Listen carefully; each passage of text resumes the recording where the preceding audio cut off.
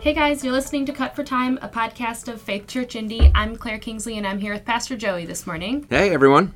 Joey, on Sunday you preached on congregational prayer using Psalm 73. Yep. And it's the next element in our worship service that we're covering. We're trying to say that our liturgy that we've formed forms us. And so why don't you tell us, how does congregational prayer form us over time? Yeah, that's great. So from Psalm 73, this is one of my favorite psalms because of the kind of gritty realism of this psalm. It's the kind of song that you probably wouldn't hear on Christian radio today, but it's so honest. And what the psalm writer, a guy named Asaph, who was a worship leader in the synagogue, what he is exploring and reflecting on in this psalm is how difficult it was for him to kind of hold together these two different worlds, both inside the sanctuary and outside the sanctuary. That when he was outside of the sanctuary of God and looking at the wicked and the arrogant who were prospering, and it seemed like God didn't care at all about the injustice that they were reaping on the world in order to make themselves rich, he's like, how do I square that with what I hear inside the sanctuary? And it wasn't an intellectual... he didn't come to a point of understanding and finally, oh, this all makes sense now. He came to a point of worship. It says that when Asaph says, he says, when I went into the sanctuary of God, then I finally understood. So this point of worship, and we focused in on this point of prayer, helped him hold his two worlds together. So, as we went through the sermon, basically the one main point was that prayer together holds our worlds together. When we pray together congregationally, anytime we kind of submit to the view of the world that is implicit in prayer, that there is a God, that he pays attention, that he cares, that there's another layer of reality beyond just what we can see. It changes the way we look at the world. It changes the way we think about the end of our stories, the purpose of our lives. It changes the way we emotionally respond to God and how he's taking care of us. So, yeah, prayer together holds our worlds together. Which I think comes through really clearly in Psalm 73 as Asaph goes through this journey from doubt and despair to finally kind of worship that leads to an understanding of who God is and what he's doing. And how is that different from what prayer on your own would do? Yeah, I think prayer on your own certainly carries within it all those implicit assumptions about the world and does all those same things. I think the difficulty for a guy like Asaph is I don't think he was praying on his own. I think part of the journey he was going through and this despair that he was going through had basically sapped, and I'm assuming that based on experiences in my own life and in the lives of other people I've talked to. It's like when you're in that period of despair or doubt, it seems to pull out of you any ability to kind of force yourself to believe that those things are true. It's only when you come back together with the whole family and they really believe for you, believe in your place, and continue to pray for you in your place, that it can pull you back out of that. It's just, we have to have each other. We don't pull ourselves out of despair on our own. So, Joey, why don't you give us tell us something that you had to leave out on Sunday because you were cut for time? Yeah, there are a couple things. This last Sunday was also a communion Sunday, and we wanted to do a little bit more reflection and confession. So this is like the shortest sermon I've ever written or preached at Faith. Managed to get in under 40 minutes. So so I was forcing myself not to think of all these different areas to go in. I mean, one thing that I would have loved to explore... So this will be a double episode. A double episode, that's right. Buckle up. You're going to have a driveway moment here in a few minutes. Now, so one of the places I just didn't even go to is how within our own services we balance both extemporaneous prayer, spontaneous prayer, somebody who gets up says, let's pray, and they don't have anything particular in mind, they just begin praying, versus the people who get up and they have a written out prayer. And some people who get up with a written out prayer, you can't even tell because just the way that they're able to pray, it sounds spontaneous. Others, get up and it's very obvious they're just reading a prayer. And I say just reading. I shouldn't say just reading because that's not really fair. Written out, thought out prayers are so valuable. I sometimes think for myself, like there's two things that scare me most about pastoral ministry, and it's leading communion and leading in prayer. Leading communion and leading in prayer in front of the congregation, it's just like panic-inducing for me. Because there's a lot of weight. There's just a lot of weight to it. You know, when you get up and pray, you are modeling for the congregation what healthy prayer looks like. And I hope my prayer is healthy, but it's kind of that same, like if somebody told you that they were modeling their marriage off of yours, you'd be like, oh, hold on a second. Let me explain. It's not all what it looks like, right? And I feel the same way about prayer. If when you get up to pray in front of the congregation and you're modeling prayer for everyone, it's like, boy, am I praying in such a way that I would want everyone else to kind of copy this tone, this approach, this way of praying, whatever. And man, if I do that extemporaneously, it'd be about as good as me trying to make up a song on the fly and sing it. It's like, that's not a song that's going to last very long. Yeah. And it'll be forgotten. And so I kind of feel that way about prayers too. So I tend to get up and use or sort of modify or riff on written out prayers that I've read or found in different places, from the Book of Common Prayer or from some Puritan prayer books or others. I got my hands on a copy of Spurgeon's pastoral prayers this last week as I was preparing, and his pastoral prayers are longer than his sermons, wow, more theologically dense, just incredible. And there is something pretty amazing about a guy like Pastor Tom or some of our elders like Terry Fleck or Tom Waltz, who are so steeped in rich thought about God that when they start praying, it just all of that comes out, and it's coupled with immediate concerns for the congregation. That's just beautiful, and I'm not there yet. Yeah. Someday, I hope, but I know right now I'm not. So, so I tend to use kind of the written out stuff to help guide my prayers. And so you think, like in a normal service for us, would you say there's an equal balance of like extemporaneous prayer and prepared? It's probably an equal balance. I know when I get up there, I tend to have a written prayer, and I start with it and then pray for the concerns of the congregation, sort of that prayers of intercession for the people, and then finish with the written prayer. Of course, because they're from the Book of Common Prayer or the Puritan prayers or something like that, I update all the these and thous, and kind of contemporaneize. Is that a word? Contemporize? Sure. That sounds right. You feel like Elmer Fudd. Make relevant the language. Make understandable the language a little bit. But yeah. So those, and another thing, the written prayers that I would have loved to have gotten into is that written out prayers. From as far back as there's some from the liturgy of the 200s and the 300s that we still have. They have such a different way of looking at the world sometimes that it really can reshape the way we think about our own worlds.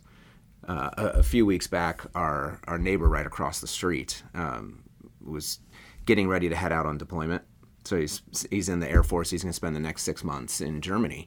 And so my wife and daughter and I went over to pray with them before they left. And I'm feeling, again, one of those weights of like, I have to be a pastoral presence, and I don't know how to do this, and how am I going to pray, and what's it going to, am I just going to babble on or whatever? So I grabbed a Presbyterian Book of Common Worship and was looking for prayers.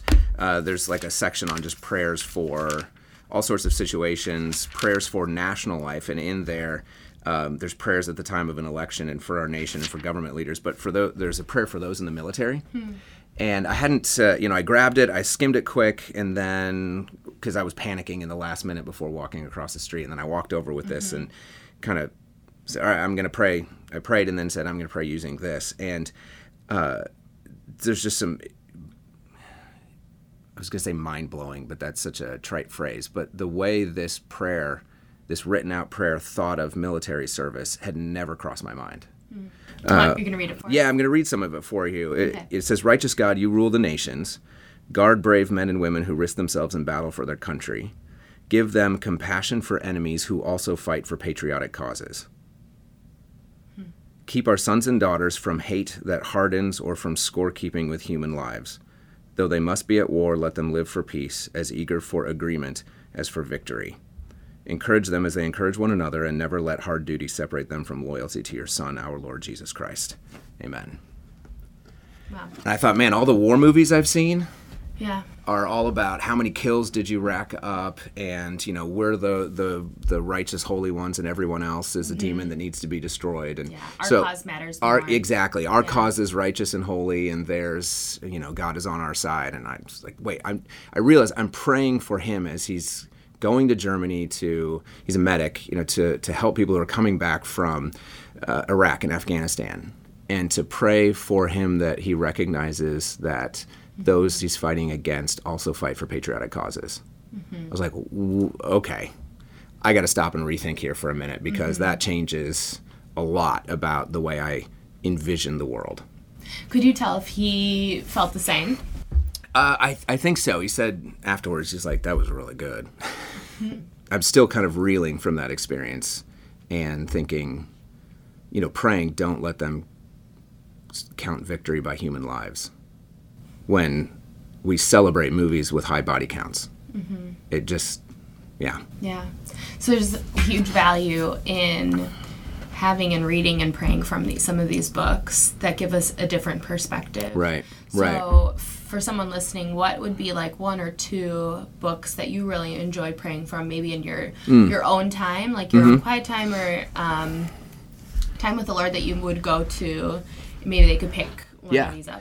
Yeah, actually, there's a free app called Daily Office that I know it's at least out for iPhone. I haven't checked anything else because I don't have anything else.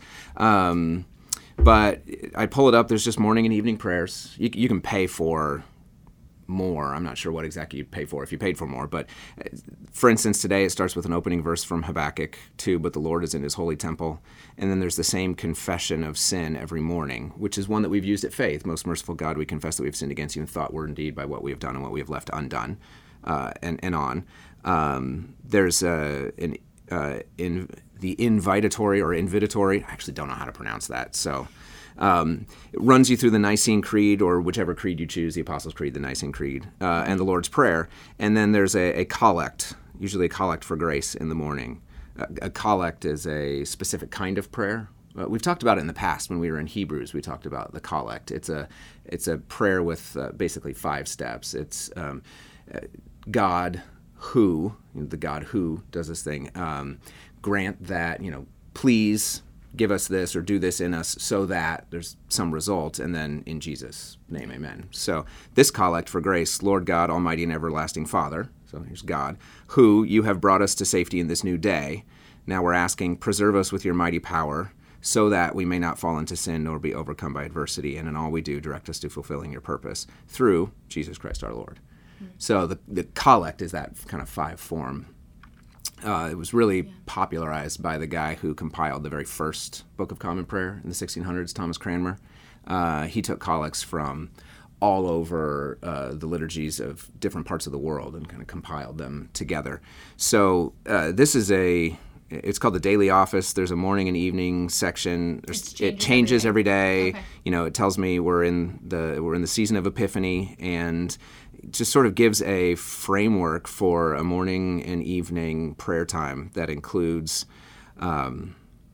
preparing yourself for prayer, confessing sin, acknowledging God's mercy and forgiveness, inviting us into a time of praise, a reading of a psalm, and then readings from the Gospels or the Old and New Testament, an affirmation of faith from the Nicene Creed, the Lord's Prayer, kind of meditating through the Lord's Prayer, and then intercession for, it kind of prepares you for intercession then for all the people or those concerns. And then a closing collect and benediction. But in it, there's a prayers tab that lets you pull up like historical prayers. So I can scroll through it and be like, oh yeah, here's Saint Caedmon who lived 658 to 680, and read his prayer in praise of the keeper of heaven's kingdom. Cool. Yeah, so there's some old prayers in there too, and confessions and collects. Yeah, it's free. Okay. I don't know what the premium features. Give you some reading plans, so it looks like they actually put in the Psalms and the readings from the lectionary, and you get to choose your Bible translation. Great. Yeah. Anything else you'd suggest? Any other tools? I think getting a hold of, in terms of like prayers, still written prayers. Yeah. There are a couple of great compendiums of Puritan prayers. The Valley of Vision is a classic one. There's a new one, the name I just blanked on, but I gave it to Pastor Tom for Christmas, so I know he has a copy that you can steal or look at and then buy your own. But the Valley of Vision is a good place to start. Those are lofty theological prayers, so it can be heavy lifting. Mm-hmm. Otherwise, I enjoy flipping through the Book of Common Prayer, the Book of Common Worship. Mm-hmm. Well, Joey, you shared your story with praying with your neighbor. Is there anything else that you'd like to add before we go? I was reading this week after the sermon, of course. You always get great stuff after you preach the sermon about, the formative power of the worship service itself. But the guy was writing about that amount of time versus, it's an hour a week, versus the amount of time we spend in other formative rituals that are forming us towards a different kingdom. And the point he was trying to make was Sunday gathered worship. I shouldn't say Sunday because it really doesn't matter what day, but the gathered worship of the family of God is the lifeblood, the beating heart of our transformation. But it also needs to be supported by ongoing worship throughout the week. And I'm not great at this, and it's a discipline I'd like to get better at. But one of the reasons I downloaded that Daily Office app is to kind of give myself a structured framework within which I can begin to practice regular rhythms of worship morning and evening, at least a couple of days a week, to counteract some of the sort of anti-formative rituals that we go through all the rest of the week.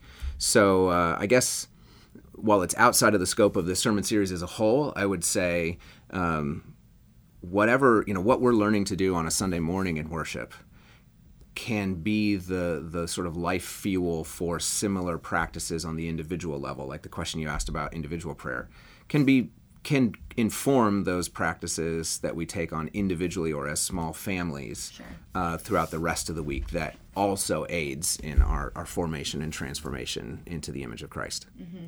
And maybe does even more so than just being in church on Sunday for an hour. Yeah, I think church is necessary but not sufficient, I would say. Yeah. Absolutely necessary, but not enough on its own. Yeah, I agree. Thank you, Joey. And if you guys have any questions for Pastor Joey or Jeff as they preach their sermons or as they record Cut for Times, you are always welcome to comment on one of our posts or message us or email us info@faithliveitout.org, and we'd love to talk about it on this podcast and cover your questions. And if you have any questions about our ministry at Faith Church, you can find us at faithchurchindy.com. Yeah. And I suppose it's time for my tagline now? Yep. Well, I couldn't think of a tagline, or I had one actually, but now I'm wondering, because of what you just said, is the plural of cut for time cut for times or cuts for time? Ooh, did I use the plural? You said cut for times as we record these cut for times. Is cuts for is time. It cuts for time? All right. So my new my tagline for this week is cuts for time. We cuts for time.